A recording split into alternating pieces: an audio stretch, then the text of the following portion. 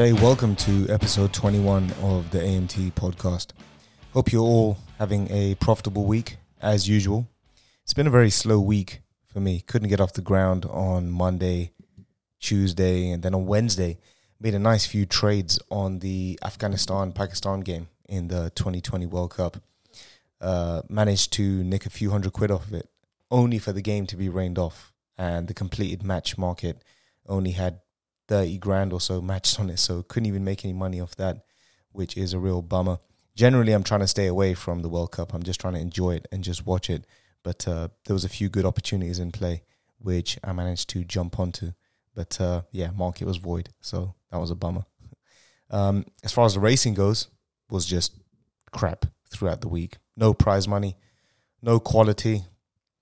And that's to be expected this time of the year. So I didn't want to waste any time or energy sat in front of the screens on Wednesday, Thursday, Friday. Wanted to save my energy for the weekend where the real action was at. And this is what I call a transitory period during the race calendar. And it's something that I really struggled with in the beginning of my trading journey. During the summer, when I have a solid routine and I'm in my element and there's consistent, solid action on the flat turf for about 5 months, then right up until last weekend, Champions Day at Ascot, that event kind of marks the end of the flat season, and then it's all downhill from there. So I went out with a bang, made a grand that Saturday. I think I spoke about this in the last episode. But now the bad weather starts, the prize money plummets, the liquidity dries up, and you've got all these 2, 3, 4 mile long jumps races, which I just find super boring to watch. And they just don't suit my style. The markets are too thin. There's traders out there who make an awful lot of money from the winter racing, but it's just not my cup of tea. And I've long struggled with the adjustment because, like I said, I'm so set in a routine for 5-6 months, making consistent money. And then suddenly I find myself having to battle with myself and stop myself from working every afternoon and stop myself from trading. And it's a really weird place to be, no longer working in the afternoon, knowing there's racing going on. And in the beginning, it took a lot of discipline, but I had to learn the hard way because before, when I didn't appreciate the change in the race calendar and I thought I could just nosedive into the jump season and trade with the same staking and same level of aggression, I got punished badly. And I ended up spending several winters giving back hard-earned profits that I made in the summer, making it back, giving it back. And if I tally up my P&L for those first 2 or 3 years through the winter, it's probably even on the UK race. Excuse me, on the UK racing. Maybe slightly negative, and definitely net negative when you account for commissions. But the money isn't the biggest deal. What's really going to have an impact on your trading is the burnout you experience from all that wasted screen time, all that wasted energy you've spent spinning your wheels for nothing. And when you overtrade, even if you're not losing money, the real loss is the compromise you're making on your ability to perform at your best when the occasion calls for it. So in my case, wasting all that screen time and energy trying to replicate summer profits on the thinner, lower quality national hunts racing would have been spent better. That energy would have been better spent channeling it and saving it up for the Australian racing. So the Australian racing kind of works in tandem with the UK racing since the seasons are the opposite.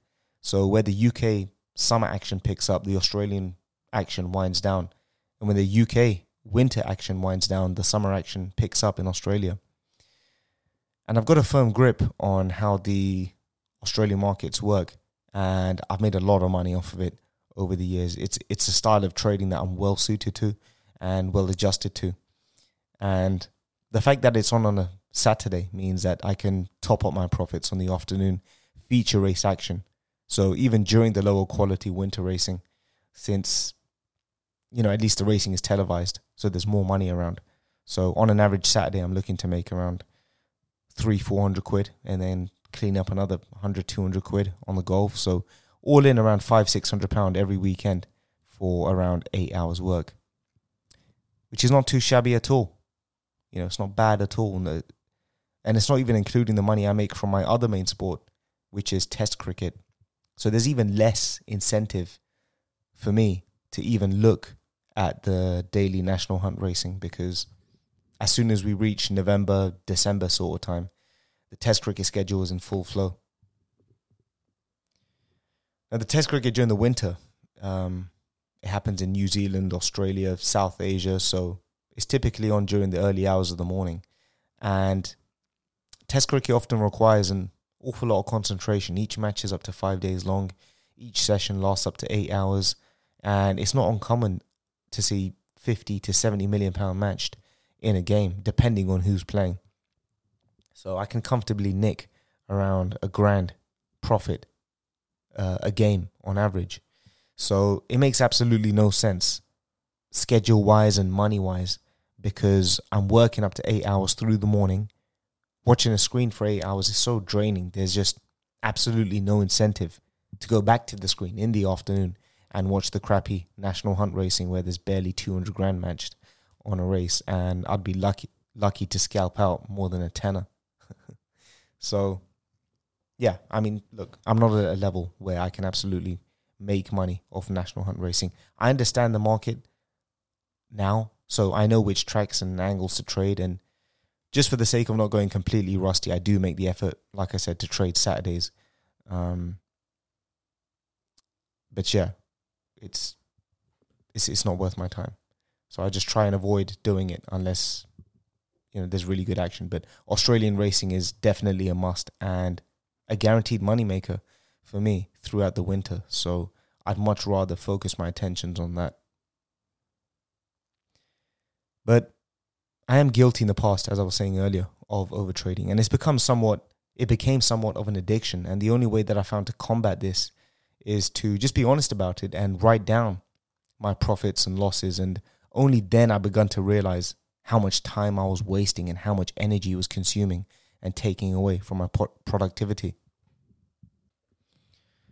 So now what I do is I make a conscious effort to write down my entire trading schedule, which events I'm trading, which ones I'm going to leave alone, and how much money I can realistically expect to make based on liquidity, staking, and just my previous efforts. And I find that by doing that, it automatically removes temptation to overtrade. So if I'm ever at my PC for an event that I haven't planned on trading, I'm well aware of the risk that I'm now taking. And by the way, sometimes there are occasions where opportunities present themselves during times that you haven't accounted for. And I do sometimes get stuck in, but I treat those as just bonus events, and I try and be extra careful because, well, like I said, you don't want to be giving back money when you shouldn't be working. And I've spoken about all this in a previous episode, by the way. I think it was episode 18, where I discussed how to go about attacking long-term goals. And the best way of doing so is by planning ahead. What I did leave out, though, was what I'm talking about in this episode, and that's the intangible currency, so to speak, the energy wasted. And for the first few years when I was trading and experimenting with different strategies and different sports, I had that fire in my belly. I was excited to wake up and watch the markets and learn and make money. And it was fun, but after years and years of doing the same thing over and over again, once the novelty wears off and you're going through the same motions, it gets exhausting mentally and physically. Sitting idly for hours is not good for your health. You get lethargic, you gain body fat, you slow down, you don't have the energy to spend with other people. And it's sad because the whole point of this line of work, at least for me, when I started this, was that, it's to free you from that 9-to-5 rat race corporate world. The whole point of this line of work is to be able to work whenever you choose to. And if you're not careful, that can very easily flip on its head and you can become consumed by your work, which is what happened to me in the beginning for a long time. See, as soon as you make X amount of money, suddenly you start thinking about the future. Oh, if I carry on at this rate, I can make this much by the end of the month. So you end up sacking off everything else that you made commitments towards, and you start over trading. You start trading loads of markets just to keep pace with your daily or weekly average. And then on the other hand, if you're on a bad run, suddenly you become stuck in the past and you start dwelling on previous losses, and you start saying to yourself, oh, I shouldn't have done this, or I shouldn't have done that, I shouldn't have traded this, I shouldn't have staked that amount.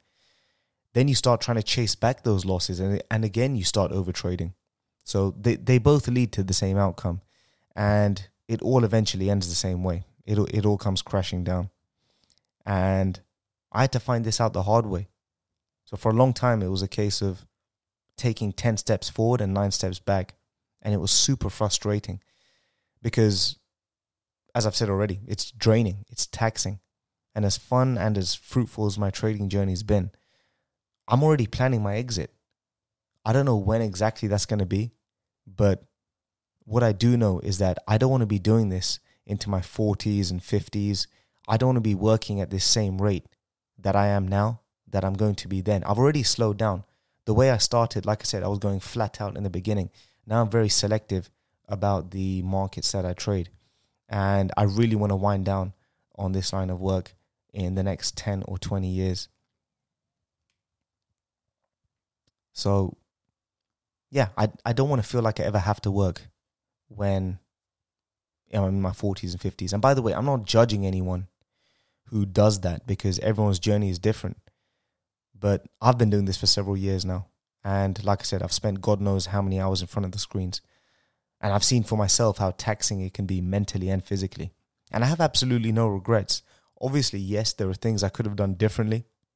And whichever way you dress it, everything takes hard work in the beginning. There's a price that everyone has to pay. And it took me, I think, around 4 months to become profitable as a race trader. And that's from scratch, by the way, without knowing a thing about racing. I had to watch every race every single day for about 4 months, just experimenting, losing money. That's how long it took for me. Test cricket, I think, took me probably around 6 months, I'm guessing, to turn profitable. Again, from scratch. I've never done a course or anything. I didn't know anything about the sport. I had to sit there for hundreds of hours watching market after market, understanding what influences the price, making notes, trading, losing, making money, losing some more. So you get the picture. The point I'm making is that everything should only be hard in the beginning because you don't know where to start. You don't even know what you're doing. It's like a jigsaw puzzle. In the beginning, everything is jumbled. Nothing makes sense. But eventually, the picture starts to come together and you build on it and you start to eventually see the bigger picture.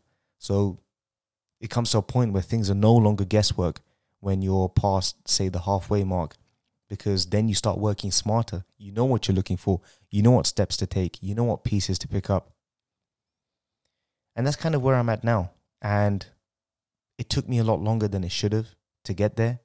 But when I zoom out and I look at the bigger picture down the future and back into the past, it's easy to see why I was a lot more fired up in the beginning of my journey than I am now. Yes, I was younger and I was excited, but my lifestyle was also much more different than it is now. So back then I was super active. I was going to the gym 6-7 days a week, playing golf 2-3 times a week, boxing weekly, traveling by foot everywhere, taking the bus everywhere. But then when I started driving, and then over the last few years, even as I improved as a trader, I was still working like a donkey because I was partly addicted and I was over trading. And my lifestyle around my work wasn't conducive to a good work environment either.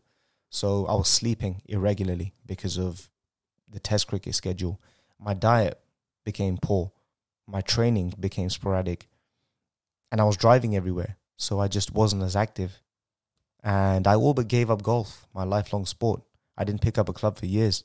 So my passion to do anything just disappeared. And my energy levels plummeted. So after a long slog in front of the screens for hours on any given day, once I'd finished, I didn't want to do anything else. So I got lazy with relationships. I stopped making effort with people. I stopped doing the stuff that I loved doing. And I didn't realize it at the time until I zoomed out and reflected on the fact that I was being consumed by my work. And it was just becoming totally counterproductive.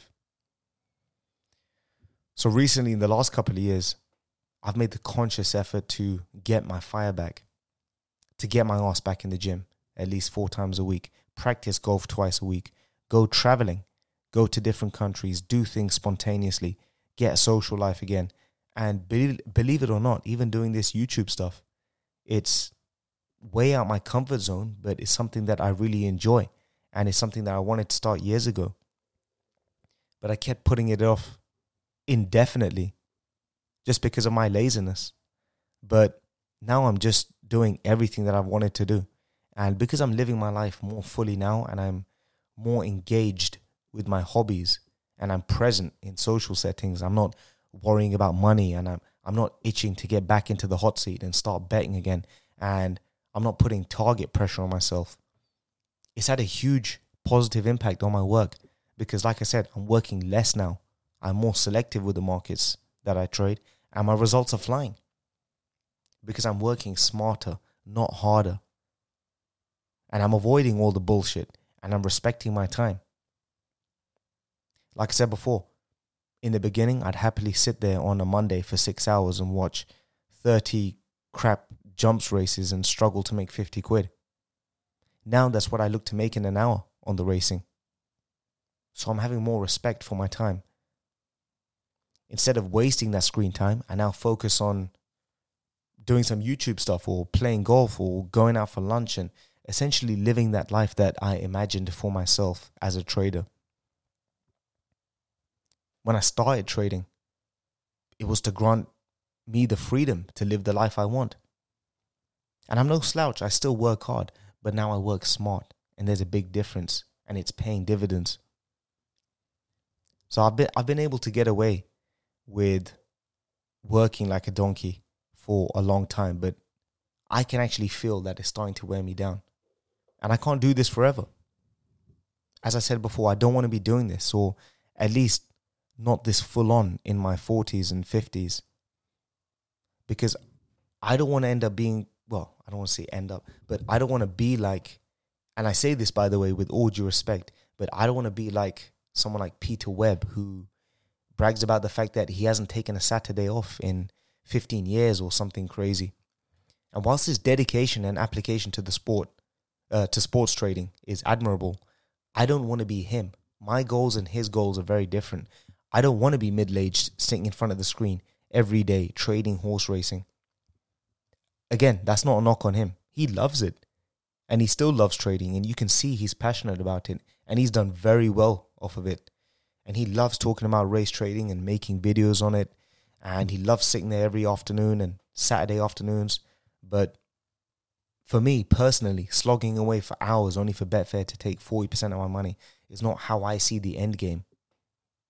I do enjoy this line of work, but it's not something that I want to do forever. And the premium charges that come with this line of work, that only helped confirm that decision. Look, this is a great line of work for those who want to get their foot in the door, so to speak, as a trader and make some tax-free income and live on their own terms. But it doesn't come without a small print. Sooner or later, there's going to come a time when you hit that 250K mark and 40% of your hard-earned cheddar is going to come out of your account. And 250 grand is not enough money to put away and retire and live the good life. You're still going to have to work. And unlike a regular 9 to 5, there's no guarantee that you're going to get paid. You could still lose money. And I don't want to be taking that kind of risk in my later years when I'll have much bigger financial responsibilities and kids to feed. So these are the years for taking risk right now in my 20s and in my 30s. So I'm actively looking for other opportunities to make money. So I do a bit of teaching. I've started a YouTube channel. There's no money in it, but it's something I'm passionate about. And further down the line, if this thing grows big enough and I can get guests on my show, I'll be able to monetize it. But like I said, it's always hard work in the beginning. But I think it's an investment that's worth making. And I also do an awful lot of homework on the crypto markets and looking at the developments being made and how I can position myself accordingly to profit. I genuinely think this is a once in a lifetime opportunity. And it's not gonna come again. It's not gonna be as fruitful as it is now than it will be when I'm in my 40s and 50s. So I'm always open to investing in things. And the truth is, I really don't know how to do anything else. All I know how to do is trade. And at my age, I'm pretty much unemployable. I graduated uni a long time ago. I've never truly been a part of the corporate world, so I don't have any connections in that regard. And that scares me because, like I said, all I know how to do is to trade. So I've got no choice but to make this thing work. But I'm at a point now where I have to find ways outside of sports trading to profit from if I'm going to live the life that I have planned for myself the next decade onwards. So whilst the responsibilities are relatively minimal right now, there's no better time and place for me to work hard, work smart, take calculated risks. And I have to find those opportunities. And when I do find them, I pounce. You know, there's another guy on Twitter, Mark Iverson, that I've got to know a little bit. Really good guy, really nice guy. And he's been doing this, he's been trading for over 12 years now. He's one of the heavyweights in cricket betting.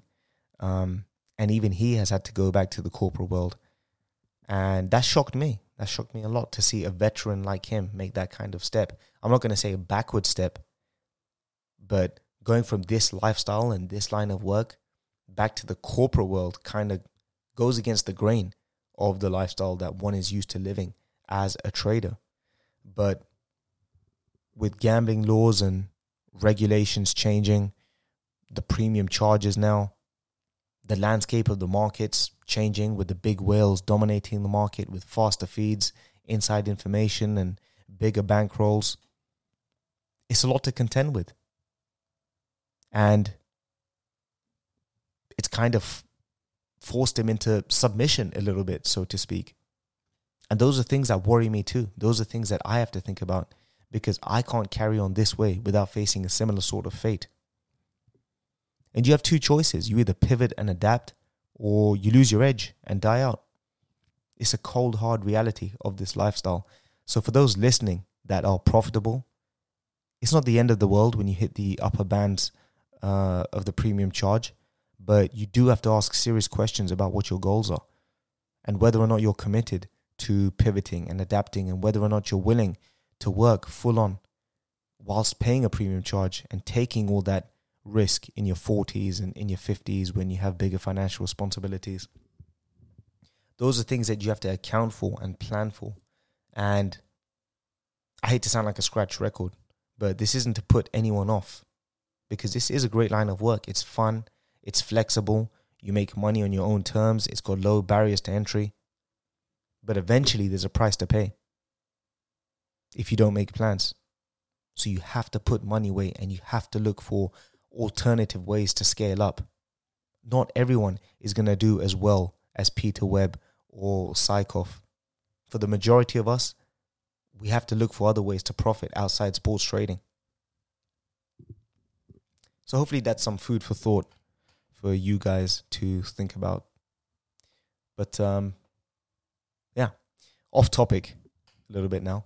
But last week, my good friend, who I've spoken about a few times on my Twitter, and I've had him on my podcast as well, Owen Benson.